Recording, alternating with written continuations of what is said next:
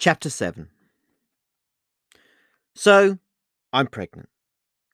I never thought that I would ever write those three words together in sequence, let alone ever envision that those words would ever be uttered by me. But, c'est la vie, right? This is maybe the third time that I'm writing in this journal, but before now, nothing more than a word here and a word there. But now feels like a good time to do so, properly, because I really need to have a conversation with someone and something who is not me, who is not the wolf, who is not my mum, my dad, who is not Tala, and who is not anybody with a connection or a close association with me. I love my family, I love my friends, and I owe the wolf and I owe Tala so much.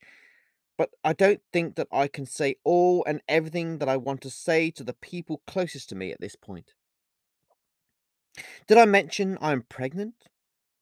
I've been pregnant with child impregnated for about a month now, and for all that time I've been here, staying with Tala, in Tala's cottage, which, to everybody, has taken a great deal of getting used to, me included. It's been a month since I last changed into the wolf. A month since I first met Tala face to face, at least face to her human face. 1 month since I was attacked, violated, raped, and mated with by a wolf whom I have no idea who they are. 1 month since I came to realize that I was a part of something bigger than I knew. Something both human and essentially paranormal.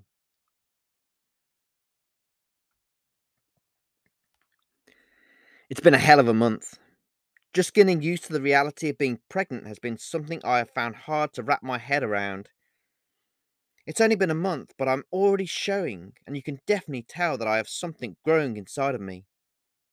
You would think that I would be used to having something and someone else inside of me after so long of having the spirit of the wolf inside of me and changing into a wolf for the last 10 years. Life, however, is full of surprises. So, what am I doing right now? To be honest, not much. Tala has left to run errands, and I'm just sitting here on my bed in Tala's cottage and doing my favourite thing to do these days, thinking about life and my place in it. I'm also waiting for Tala to come back so that she can take me into town.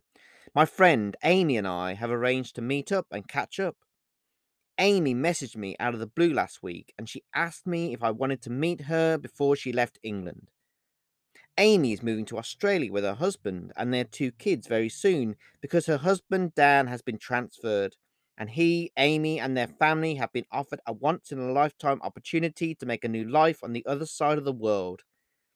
To be honest, I'm jealous. I'm not going to lie.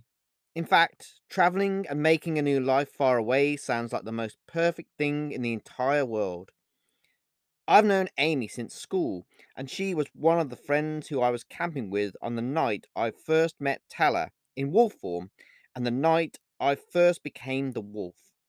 She was also one of the friends who went to the police and said that I was missing following my sudden disappearance as a result of my encounter with Tala and my transformation into the wolf.